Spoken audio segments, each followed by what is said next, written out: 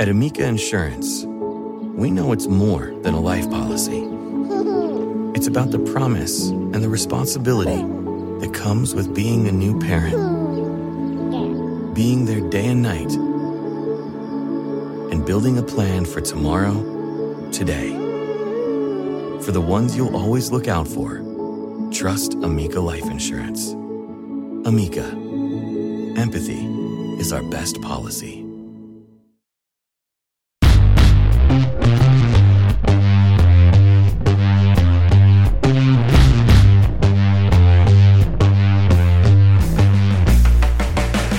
Welcome to Apostates Anonymous, the show you turn to when you're no longer an evangelical, with your hosts, authors Keith Giles and Matthew J. DiStefano.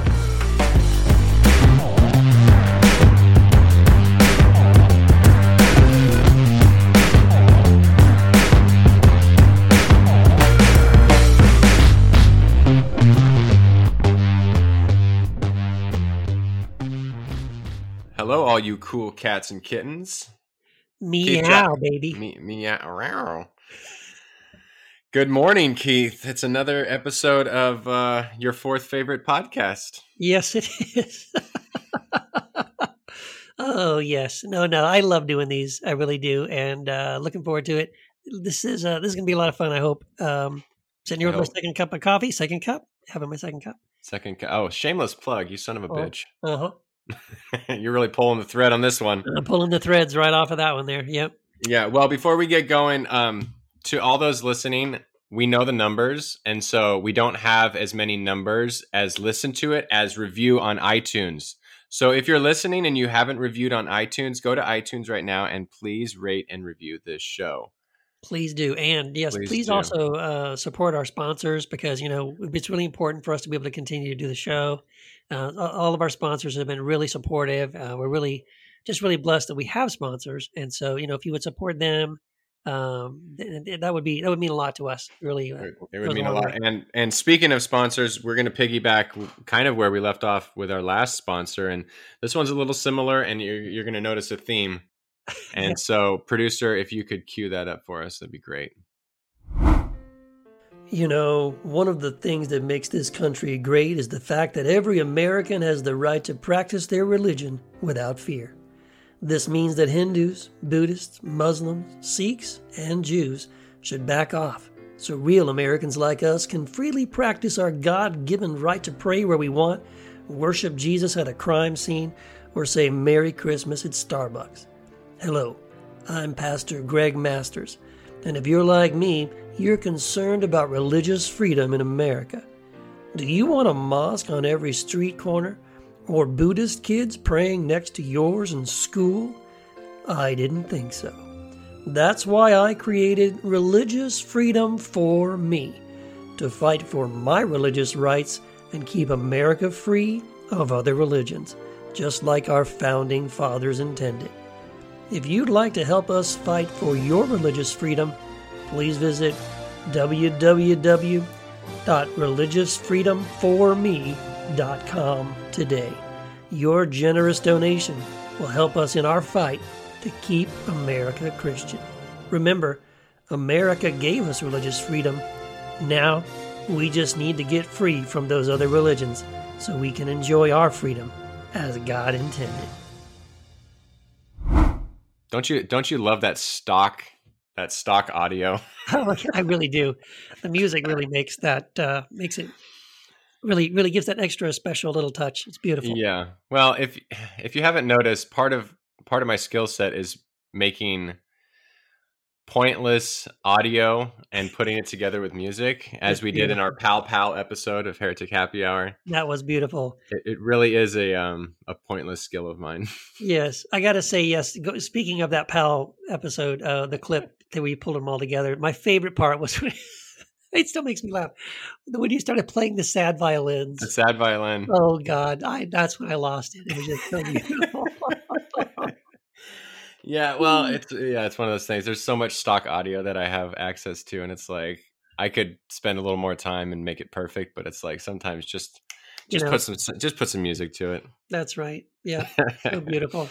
Yeah. So thank you, Pastor Masters. We'll have to have you back. I The think master pastor. the master pastor, Pastor Masters. I think he may come back again. We may have to hear from him again down the road. Yeah. Yeah. So we'll see. We'll see if if he has something else to offer, then absolutely. Friends of the show are always welcome back.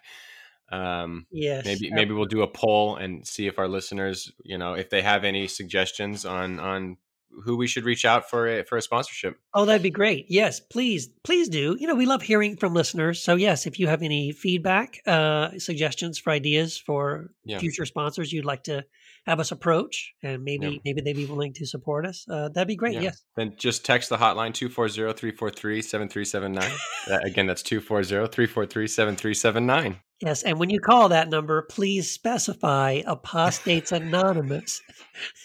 Please troll their hotline. Yes. And let them know. Anyway, yes, as we promised last week, Keith, I wanted to talk about you going full heretic and what you mean by that, maybe expand on your Patheos article, and then we can maybe broaden the scope of our discussion and just talk about what heresy means and what it means to you and why it's a pointless term and why, for God's sake, we have 2 podcasts where we tongue-in-cheek heretic and apostate. And so obviously it's a meaningless term for us, but what do you start off? Maybe what do you mean by that? Well, yeah, when I wrote that article, it was just, I think a couple of things sort of led to that. So one of them was I am just getting more and more exhausted, seeing posts on Facebook or even people asking me questions directly, kind of like this, questions that are like, Adam and Eve in the garden, so what do you think? Why do you think Eve ate the apple? What do you think Adam was thinking about when blah, blah, blah, like as if they're real people. Right. Yeah. And so that drives me crazy. Or stuff like, do you think Satan and the demons are going to be saved, at the end of time, since you're a universalist, or, what do you think Satan is doing right now in the world? And how is Satan manipulating governments or blah, blah, blah. And I'm like, there's no actual guy named Satan, right? So those kinds of things, that literalism of the Bible, just also people like constantly dropping in conversations, again, mostly on social media, but things like there'll be a disagreement about something, and then somebody wants to win the argument by saying, yeah, but the Bible says this, and here's cut and paste, this verse says this, and case closed. And I'm just beyond caring anymore what the Bible says about this or that. I know that's dangerous for me to say on one level, because I don't want it to sound like I don't value, at least there's some good things in the Bible, but I'm beyond feeling like it's the only thing that I'm going to refer to, and it's certainly not something that it says it in the Bible, so I can't do this or that. I have to live this way or that way, or I have to think this way because they did. So I guess I just noticed I'm moving away from that kind of way of approaching the Bible. I kind of was already there, but I feel like I'm moving way beyond it now, where I don't even want to pretend anymore. I just want to just let everybody know I don't care. I don't care what it says, and I'm not going to live my life by that stuff. So that was part of it. And then the second half of that equation was that I've just started reading a lot of the Gnostic text, and really, like I read the Gospel of Truth, which I never even ever heard of it before, so I read that, and I was like, oh my gosh, this is amazing. And I'm doing a study right now on the Gospel of Thomas on my Patreon page. It's called The Inner Circle, and every Friday I'm posting an article where we look at one of the sayings of Jesus from the Gospel of Thomas and kind of exploring what it's saying, what it's about, and all of that. So I really find myself leaning more towards that direction, right? So I think becoming more Gnostic is definitely something that people would say that's heretical. Well, literally so, as in yes, the history, yeah, yes, the way they treated Valentinius or Marcion or those guys. But yeah, I guess I'm more comfortable just coming out and saying, yeah, you know what? I really appreciate a lot of what they call those Gnostic texts. I don't really know. Maybe we can talk a little bit about that. But but yeah, like when I read even the Gospel of Mary Magdalene, believe it or not, I read that. I read the Gospel of Philip. I read, some of these other texts. There's another one called Thunder something, Perfect Voice or something like that. That's also really interesting. Anyway, just that I'm feeling like that's more where I'm curious about. I'm leaning more in that direction. The whole idea of non-duality and connection and oneness and all that. Much more excited about that kind of stuff. And you find that in the Bible too, by the way. You find that in the New Testament a lot as well. Well, and you would find a lot of what you're saying in a mystical Christian tradition as well. So C.C. Rohr, Merton, Teresa of Avila, Teresa of Avila, sure, Julian of Norwich. Yep. Would you still identify as a Christian or a heretical Christian? Obviously, just because you're on Apostates Anonymous doesn't mean you're necessarily an apostate. We're playing with the language there, and we don't really give a shit what it means. But would you self-identify as a Christian still, or does it not matter to you? I think I'm at the phase right now where it kind of just doesn't matter to me. Right. Okay. If some people still would listen to what I say and say, no, Keith's still a Christian, I'd say, okay. And if other people listened to me and said, I don't think Keith's a Christian anymore, I'd be like, okay. Like you said, it doesn't really bother me one way or the other anymore.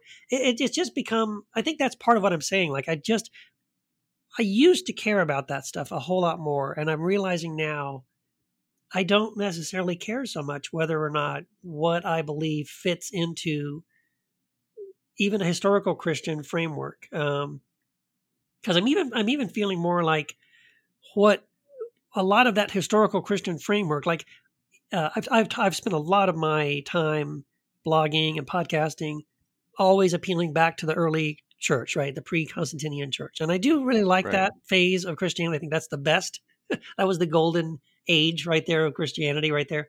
But even then, even that, like I've been reading Elaine Pagel's book, Beyond Belief, where she goes into more of the history and some of the tension between, Tertullian and Irenaeus and these guys and some of these Gnostic people. And when I see the way they responded to people who just had different views and different ideas, and that's why I wrote a post after my I'm Going Heretic one about that and just said, like, dude, this deconstruction movement started back then.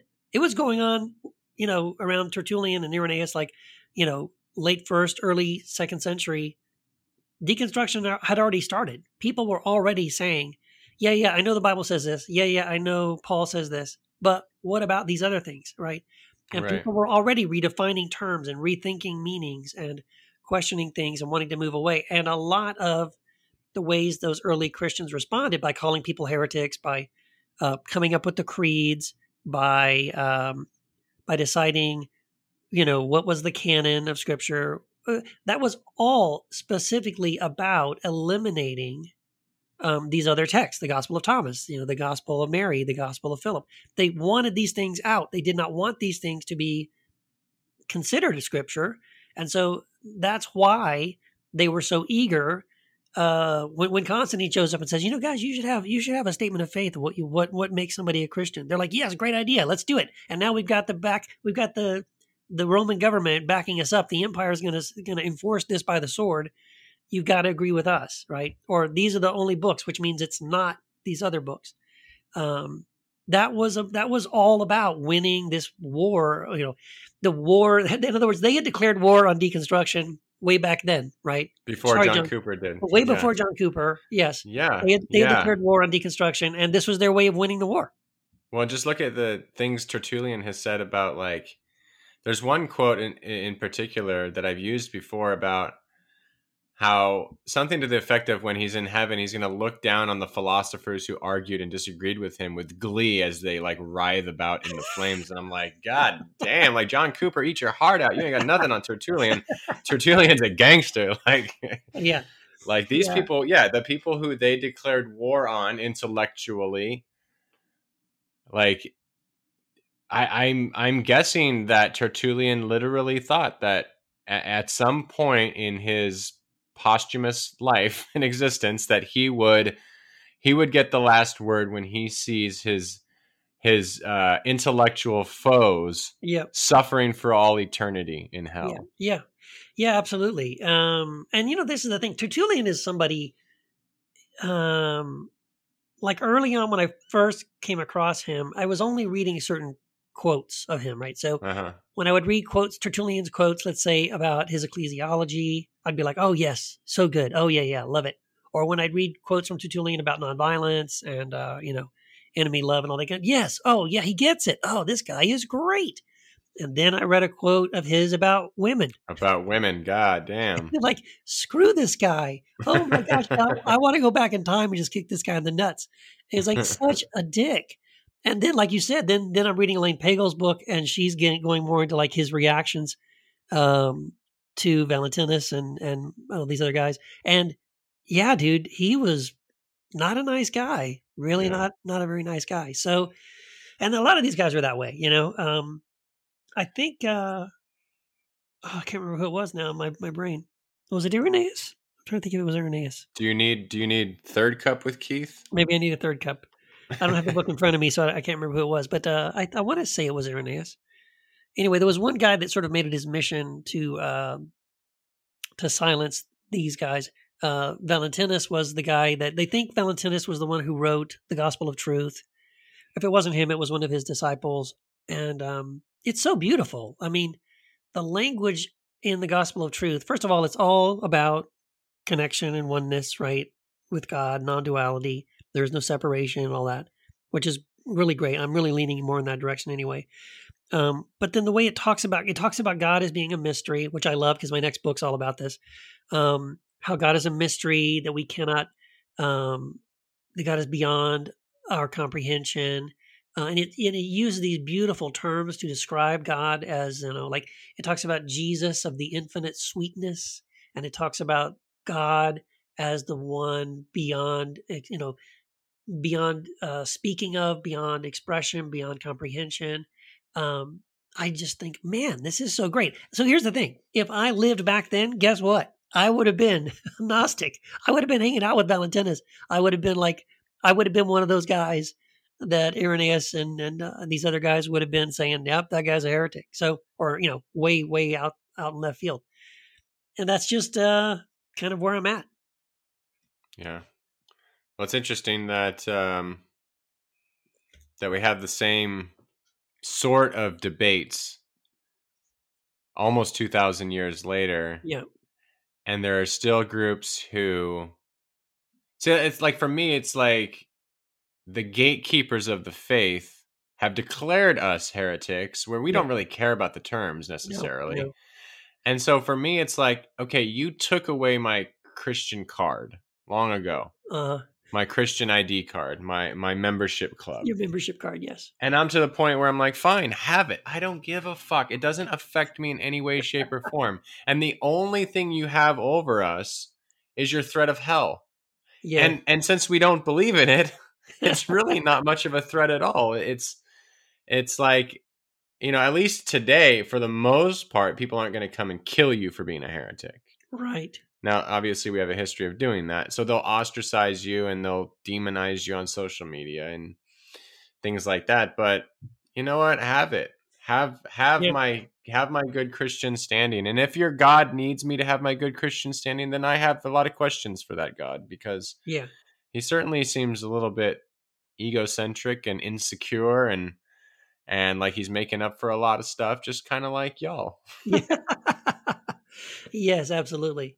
Yeah, and then I really recommend, if anyone hasn't read Elaine Pagel's book, Beyond Belief, it's so fascinating because there's a place in there where she's talking about this tension between, and I just looked it up, by the way, it was Irenaeus, how so he saw these so-called quote unquote Gnostic Christians, and we should probably address that term in a minute, but anyway, these what we have now termed these Gnostic Christians, Valentinus, Ptolemy, Heraclion, people like that. So Irenaeus called them heretical, right, and was opposing them.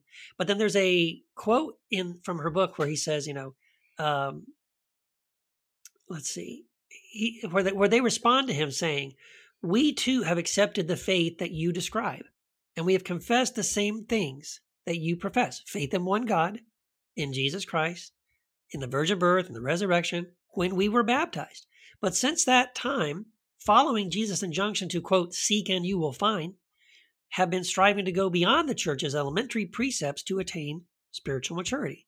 So, they're saying at least some things I used to say at the very beginning of my deconstruction journey, which was that, you're trying to define me out of the club. You're trying to tell me I'm not a Christian because I don't believe in penal substitution and all these things. And I'm like, hey, listen, I believe most of the things that you believe, right? Right. On that list, no, I wouldn't say virgin birth and resurrection, but I would redefine that probably differently than they would. But anyway, it doesn't matter. The point is, I do believe in some of all the basic things that you believe in, and yet because I see them slightly different, because I have a different perspective on some of those things, and I've gone a little bit further down the road to some other things. You are determined to cancel me, disqualify me, ruin me in the eyes of other people. And that's exactly what Irenaeus was doing. He was going around sending letters to churches telling them, do not read Valentinus's writings. Do not read the Gospel of Thomas. Do not read the Gospel of Truth. Do not teach from these things. But here's the thing that was so amazing. Not only was he unsuccessful in that, trying to like cancel them basically like that, like telling everybody in the internet of the day, which was like one letter at a time being sent by a runner, it'll get there a month from now, hopefully, if no one gets killed.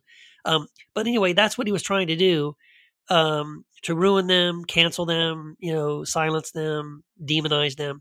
It didn't work, and for two reasons.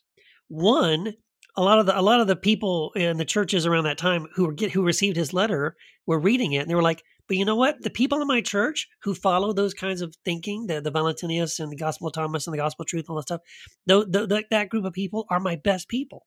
They're the most loving, kind, giving, active people in my church. I'm not going to kick them out. You're crazy. And then the other reason why it didn't work was that most of the people who were in that movement following, Valentinus and Ptolemy and all those guys, the quote unquote Gnostics, they were pastors. They were the leaders of those churches.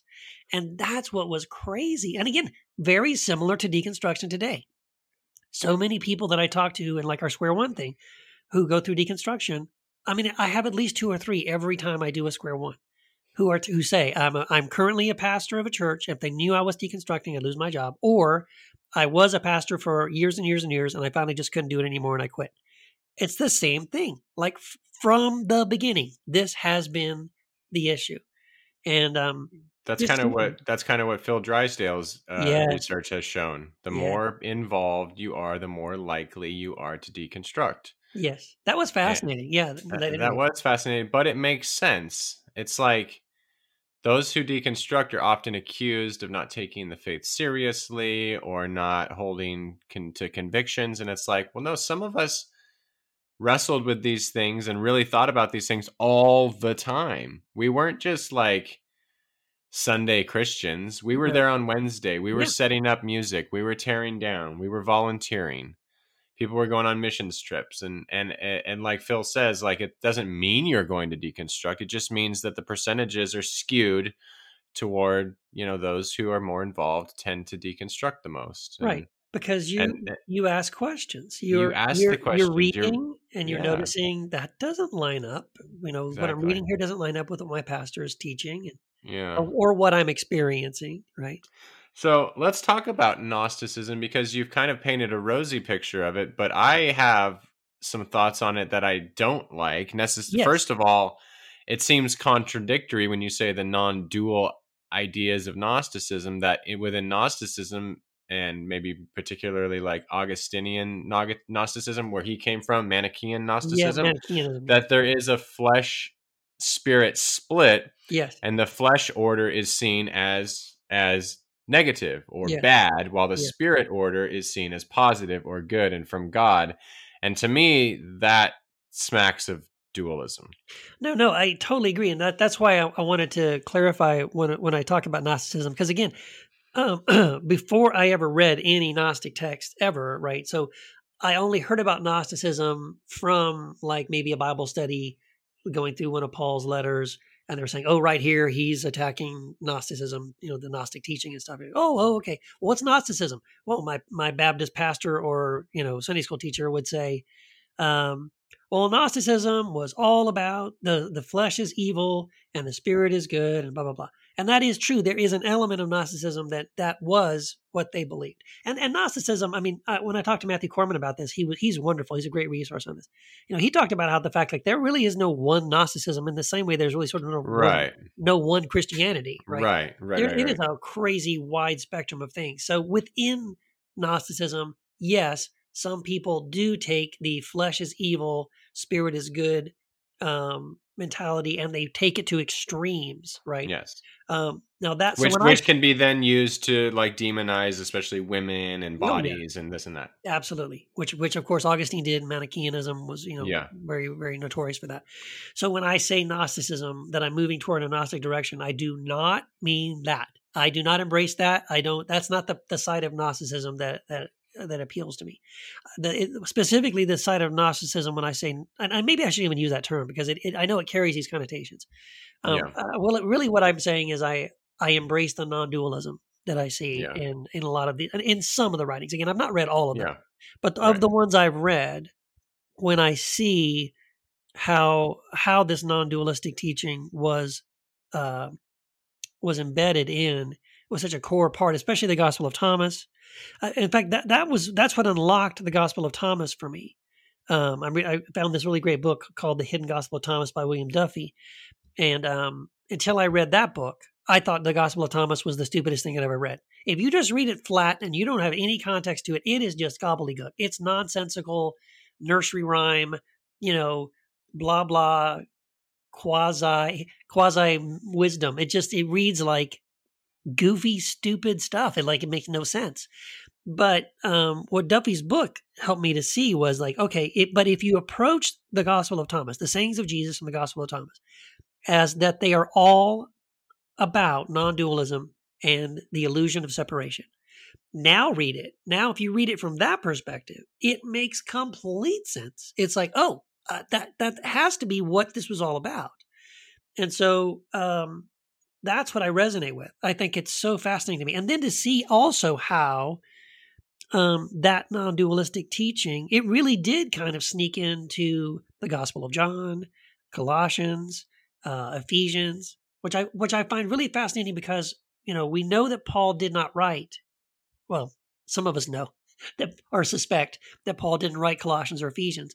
And yet those are the two books that seem to have the most, non-dualistic kinds of teachings in the New Testament, other than John, let's say, or maybe First John.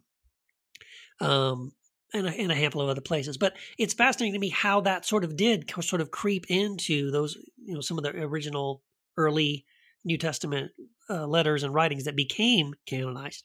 It's there. So the influence was there. It was there from the beginning.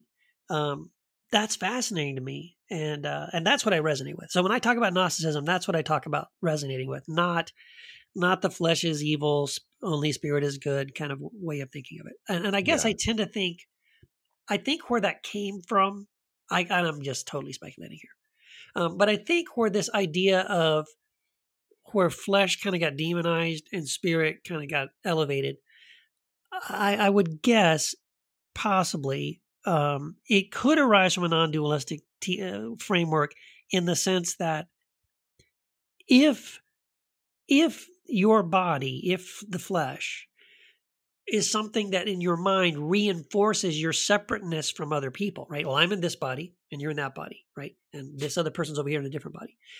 That, because what they're saying is that that's an illusion. Anything that you see that appears to support this idea of separation is an illusion because that's not reality. Reality is connection and oneness. It doesn't mean that you don't have a body. Of course you do. It's just saying that it's not an expression of ultimate reality. So I could see where you could go from that, like saying, no, your body, your separateness in your body from another person's physical body is an illusion. The reality is everyone is connected, right, to each other and to God and everything else. I could then see it going from that statement for someone to push it as far as to say, therefore, the body is completely, bad because of these other things. Yeah, I think that's then to betray your own logic, though, too, because to be totally non-dual is to accept the dualism of our separate bodies. Yes. While you and I are definitely connected, you and I are definitely unique Yeah. and I'm not you distinct. and you're not me. That's right. And you're in Yeah, yeah, Chino and I'm in El Paso. So we're definitely right. separate.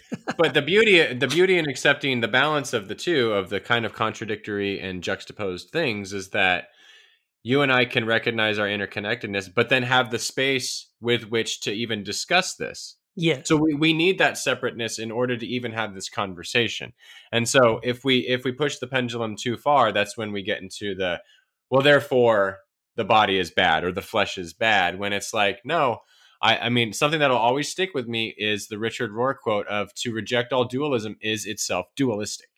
Right.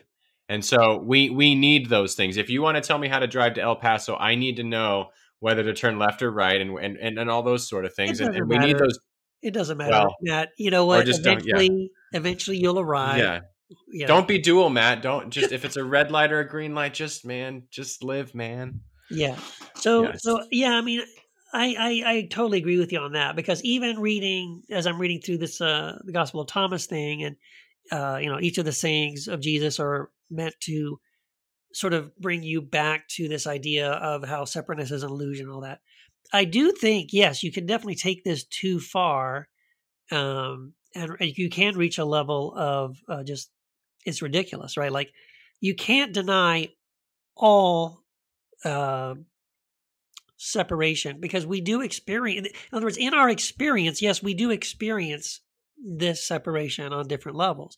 But I think it's more of saying, like, that separation, which is real, and we do absolutely experience that. Yeah. That in itself is not the ultimate expression of who God is Yes. and what the universe is like. So there's analogies, right? You could say, like, if I put my hand into a glove, and if I like drew little faces on each of my fingers and put hair on them and a hat and clothing, and say, okay, so this is Bob and this is Steve. Like, each finger had a different name and a different personality, and I can move them independently. See, look, they're all different. But when I pull my hand out of the glove, it's one hand and it's Keith. It's all me, right? That's one analogy, a way of looking at it. It's not saying that I don't have individual fingers and that I can't move them independently. Of course I do. But the ultimate reality behind that is they're all my hand and they're all part Yeah. of me. And that's just one way of kind of thinking about, again, it's tough because these are analogies, and it's really sometimes difficult to wrap your brain around it, right? Yeah. And analogies do help. And in fact, they're probably one of the only ways we can really talk about these things. And because I think the truth of the matter is that, let's just agree for a second that there is objective truth. We can only approach it subjectively. Yeah. So it reminds me of the I wrote an article recently about everyone being saved. Now, I think that's an objective truth, but subjectively, someone pointed out, like, how can you say people are saved when there's war and there's famine and there's what's going on in Ukraine and everything? And I said, yeah, you're exactly right. I don't think those people are experiencing salvation, because Right. they're not experiencing healing or wholeness in the present. That doesn't. So it's like there's a objectively, everyone is everything's going to be fine. Everything's good. Everyone's saved, if you want to use that language. Yeah. But subjectively, we all experience hell. That's right. And so there's these two like almost mutually exclusive realities that are going on. Yeah. And so it's like it all harkens back to this kind of like, to accept the dualism is the unitive approach, is the truly non-dual approach, is to it's like, it's the one reason why I bristle at some of Buddhism, where to kill the ego, it's like, no, You can't. to put the ego in its proper place, Yes.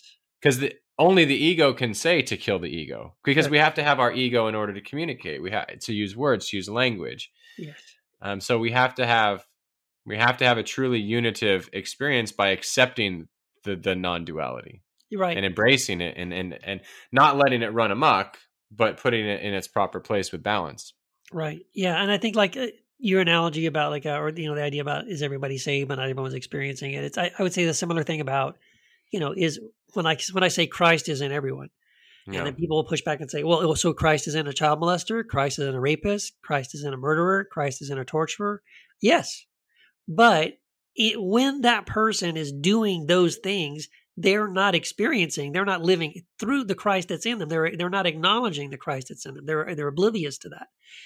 To the degree that you are aware of the Christ in you and you are living out of that identity of that Christ is in you, that if you did that, then you wouldn't be able to be a murderer, a rapist, a torturer, like all these things. Like, so what these things are, it's not evidence that Christ isn't in those people or in those people that do those things. It's just evidence that in that moment, or at least at this point in this person's life, they're not living out of that reality. So that's another distinction, right? Whether you're experiencing it or whether you're living out of the reality of it, it doesn't negate the truth of the statement that Christ is in everyone.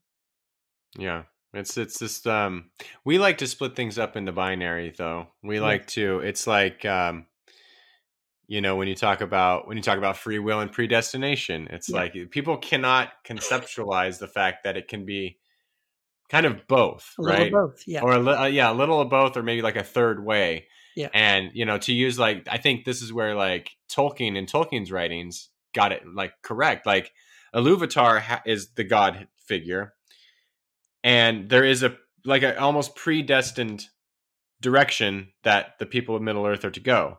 But there's many roads that get there, and a part of this whole mythology is the volition of the characters. Yeah. The elves are men or dwarves or hobbits, and courage. So it's two other ingredients that they have to have. And it's not a direct path. Calvinists like to talk about like a direct predestination almost. And then, free will theists, like they're Arminians or whatever, like it's all human volition. Whereas it's this third way, really. It's a bit of both. It's God having a plan. Yeah. And there being many, many, many roads that take you there. Right. And that's a fascinating, gosh, I spent so many years of my life when I was doing apologetics in college, like debating and that whole thing about free will and predestination. Were you a master debater?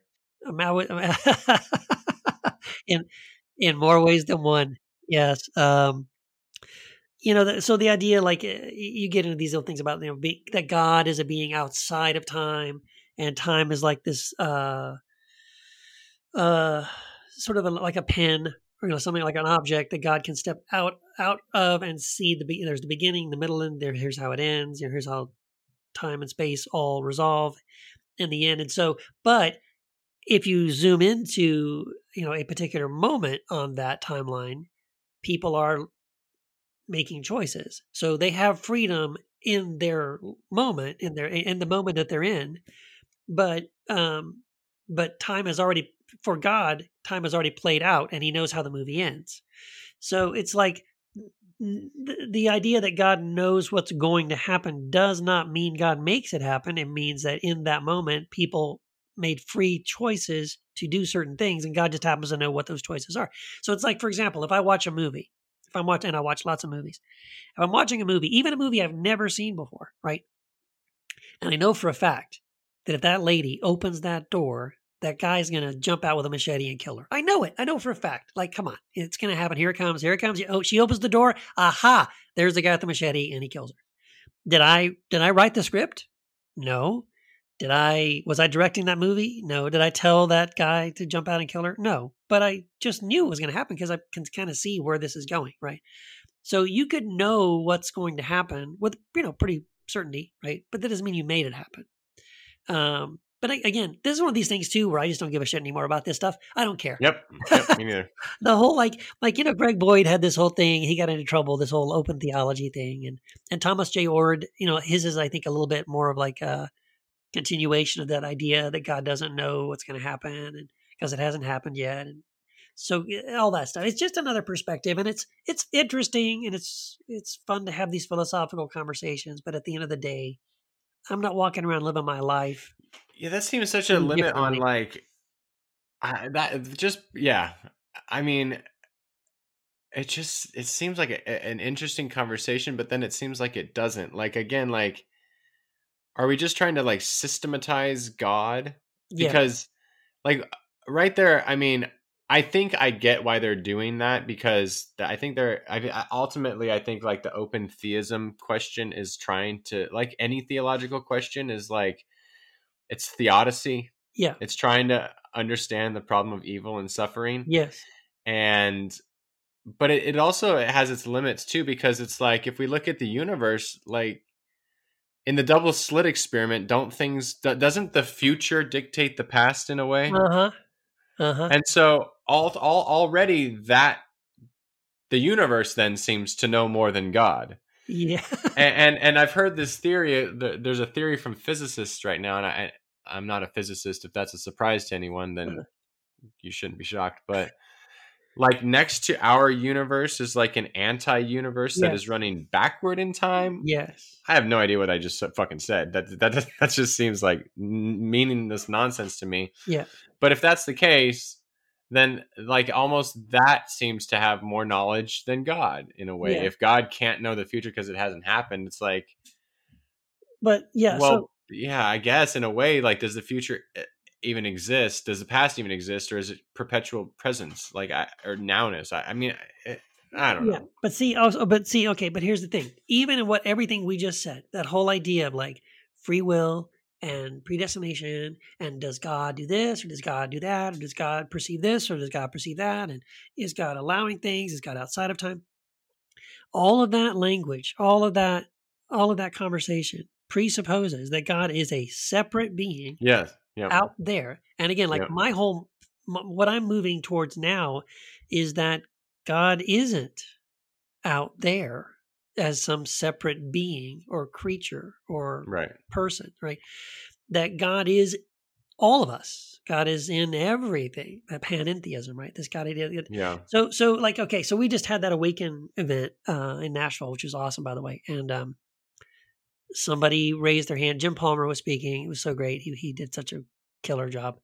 And so someone raised a hand and they were asking, like, why does God allow like the war in Ukraine or suffering in the world, blah, blah. So they asked him the typical question. And I just thought his answer was so great. He goes, notice the way you're asking that question. You're assuming when you ask that question that God is a being, a force out there above us somewhere, either orchestrating things or allowing things. But what if Christ is in you? So when you kind of like say, hey, God, why aren't you doing anything? Who are you talking to? Like, you should be talking to the Christ in you.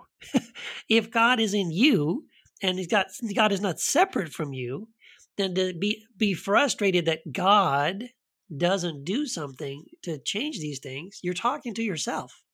Or at least you are talking in some sense to the God that you are never separated from.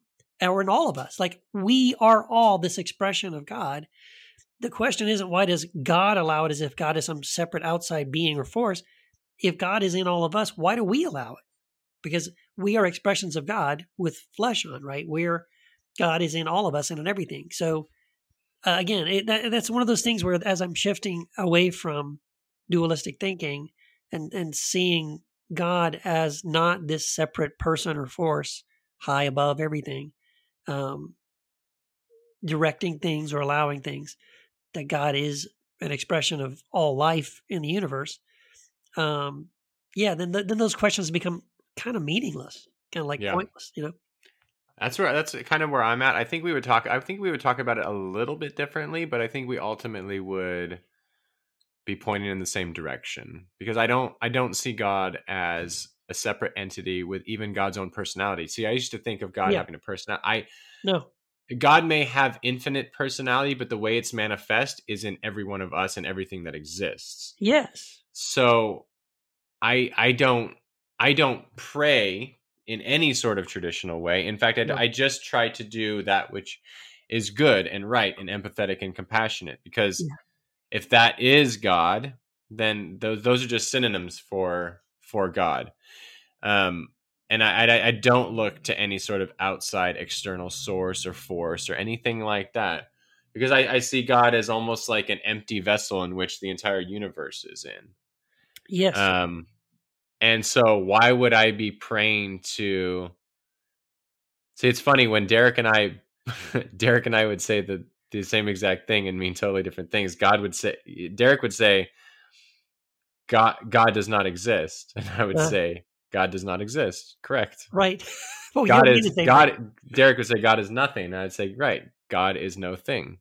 No thing. Like, and I would say that, like, almost like God is like the infinite nothingness, and everything kind of flows into that nothingness, everything in the universe.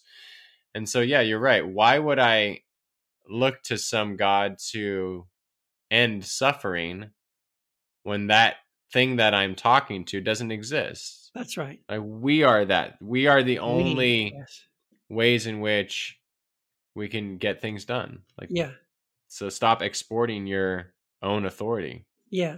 Yeah. And Am I a Gnostic now, Keith? I Am think a you might Gnostic? be, or maybe we just need to come up with a better term, because I think it's such a loaded term. It's The very average loaded. person, when you say Gnostic, they think you mean that It's a flesh is pejorative. evil. Yeah, it's a pejorative. Yeah, they think you mean flesh is evil, spirit is good, and all this kind of stuff. Like, well, no, that's not what I mean.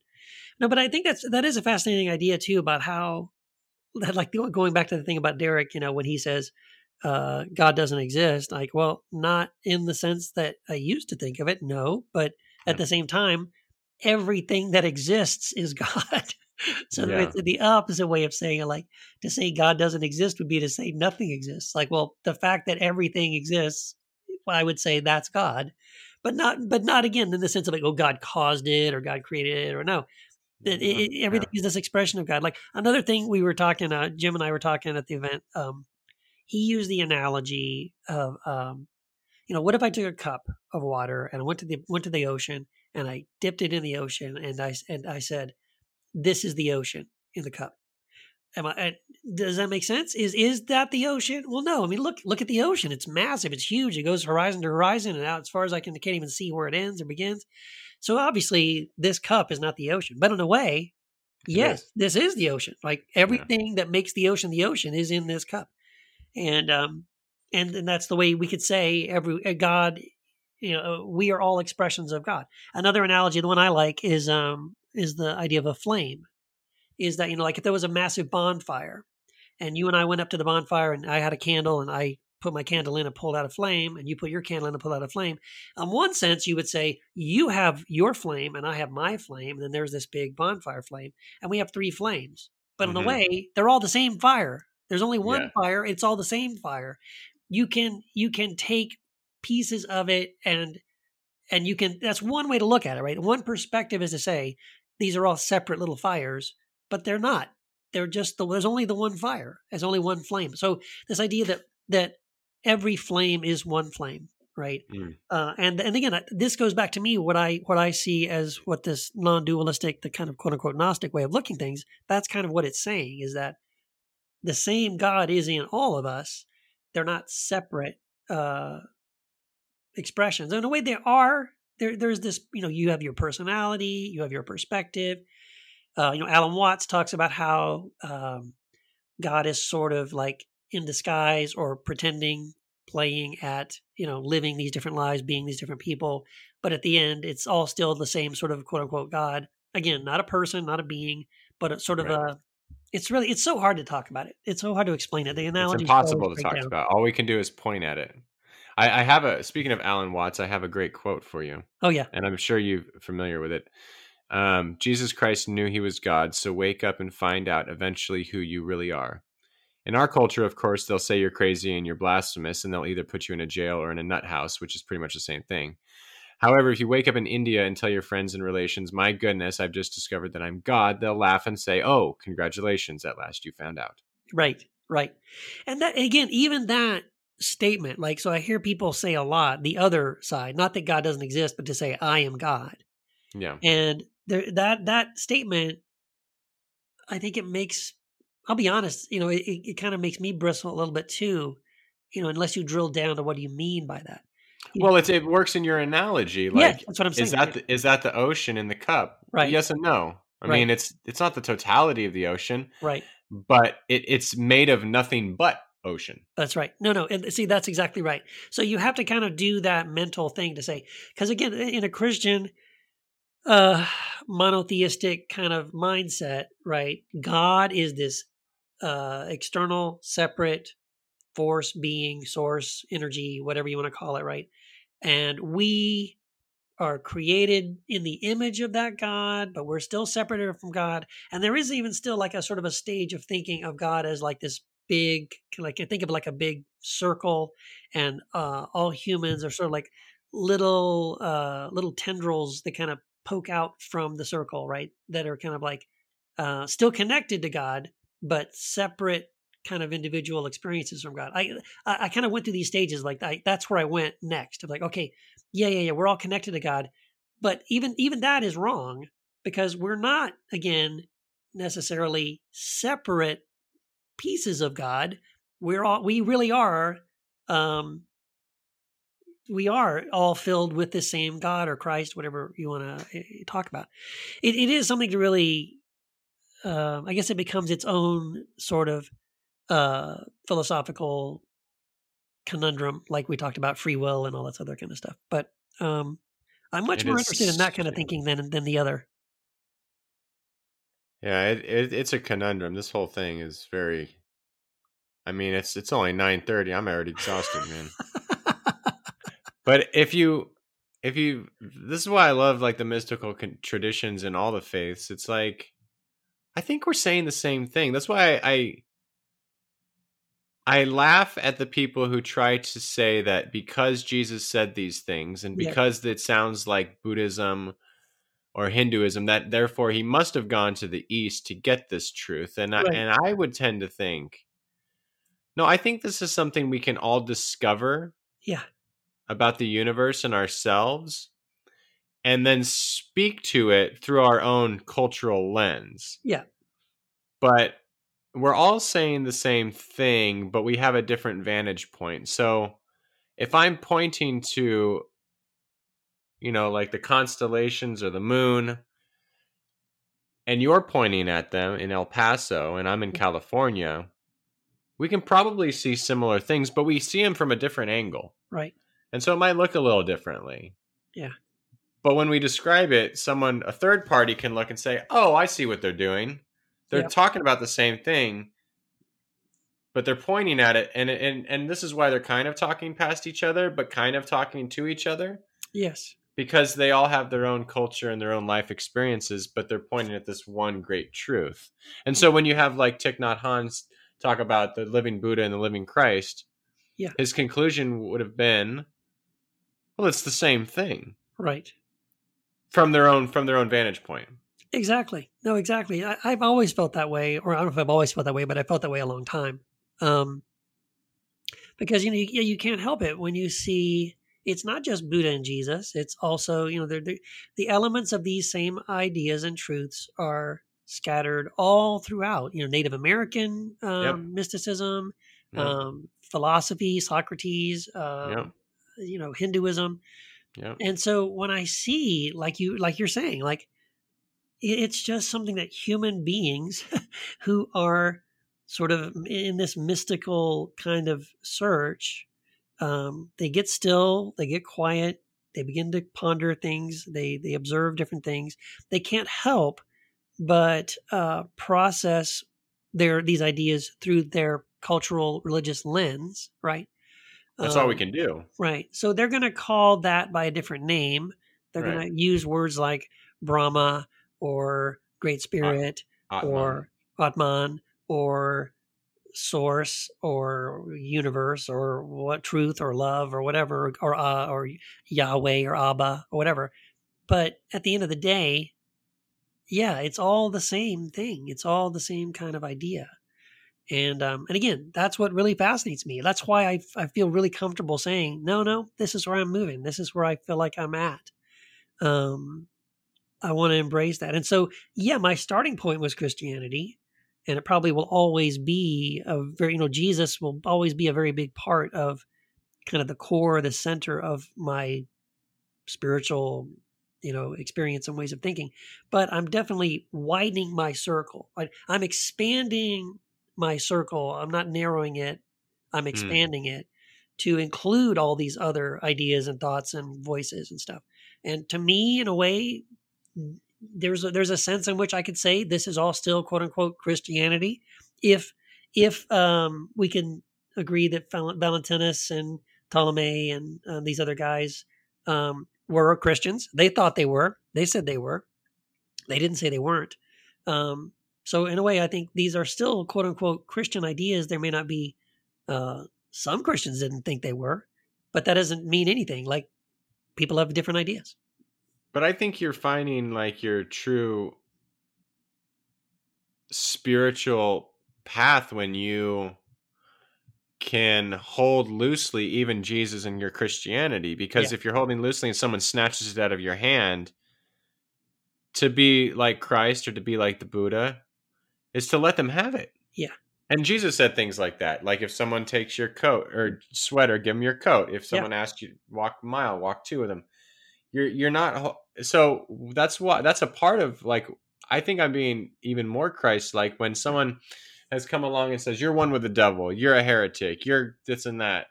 They've taken away your Christianity and you let them have it. Fine. Sure. Have it. I don't need to create an idol out of Christianity. I don't need to create an idol out of Jesus. Your version of Christianity and the things you want to define as Christianity and your understanding of it and your Jesus, you can't really take that away from me. Yeah. You can't take away the Christ in me or my Buddha nature. You can't. You can say things to me to hurt me or to try to hurt me, but you really can't take that essence from me. So therefore, just have it. Yep, exactly. Yeah, I care less and less about those labels and stuff, and I think you and I have talked about this before too. You know, so the book that should be coming out hopefully in a couple of months. We'll see how long it takes to come out on embracing mystery. It's a mystery, Keith. It's a mystery. It's definitely a mystery what it'll come out. You must embrace the mystery of the publishing process. Yes, the choir publishing schedule. Hey, it's all publishers, dude. I know it is. And I know I'm super spoiled. Wendy was reminding me. Shots fired. Wendy was reminding me, and I'm kind of complaining about it, like, because I want it to come out like, next week. And Wendy was like, Keith, other publishers, they would tell you it'll be out in a year and a half, right? Exactly. So, okay, I'm going to relax. I know I've got it really, really good. Thank you. I love you, Ralph. I love choir. No, he doesn't listen to this shit. I know this isn't a choir. This isn't an official choir. That's podcast right. Here. That's right. I'm just putting it out there. But anyway, in the book, I'm talking about embracing mystery and all the same kind of things we're talking about in this podcast, really. And yet, as I'm writing the book, I still feel like I have to hold the hand of a lot of my readers. When I say something that seems scary, when I say something, I can feel their energy. I can feel them getting nervous. Like, Keith just said something that seems really heretical. And Keith just said something that seems really out there. And then I feel like to calm them down and make them feel safe, I have to go, now listen. I know that sounds scary, but look, here's a verse of scripture over here. And here's another verse. And here's another verse, right? And here's a quote from some other church fathers.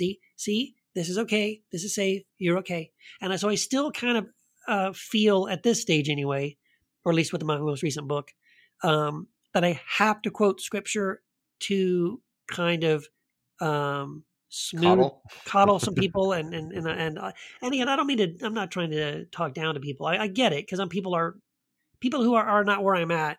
I was at a place where I needed that too.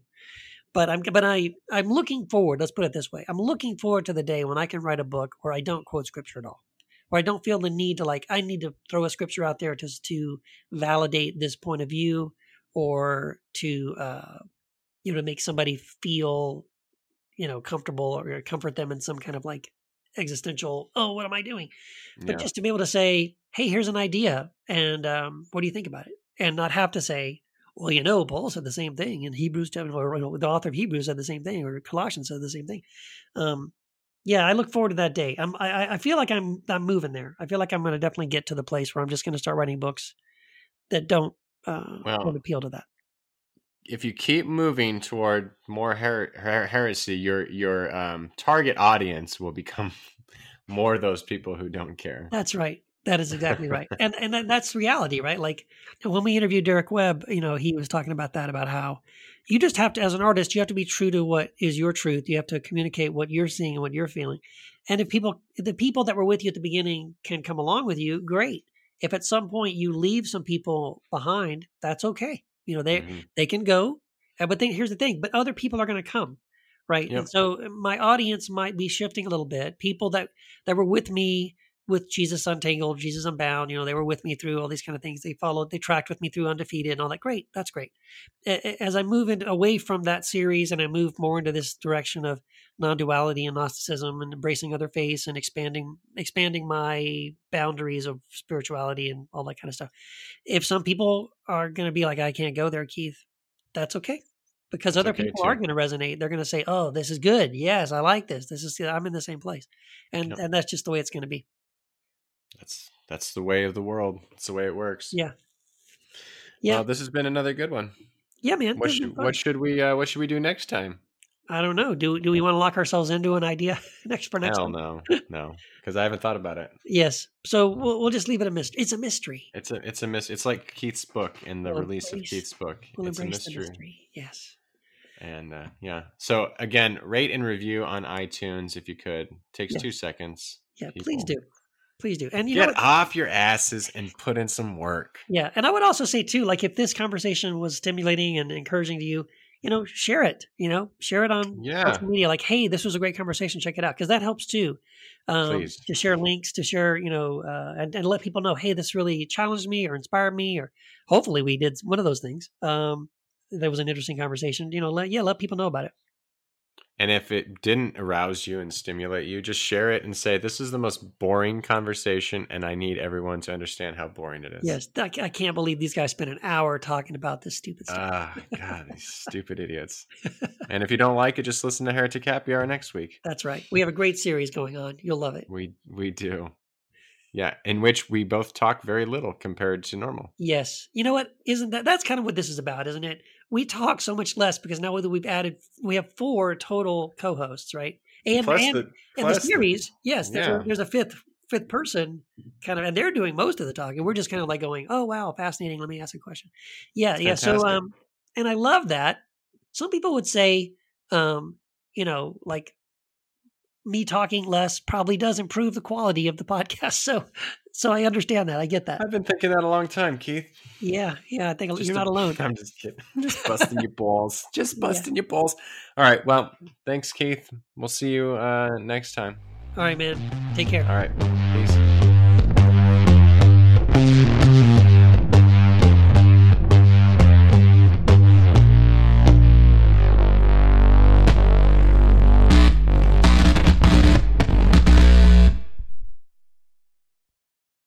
Luxury is meant to be livable. Discover the new leather collection at Ashley with premium quality leather sofas, recliners, and more, all built to last. No matter how many spills, scuffs, or pet-related mishaps come its way, the leather collection at Ashley is made with the durability you need for the whole family. Shop the new leather collection at Ashley and find chairs starting at $499.99 and sofas at $599.99. Ashley, for the love of home.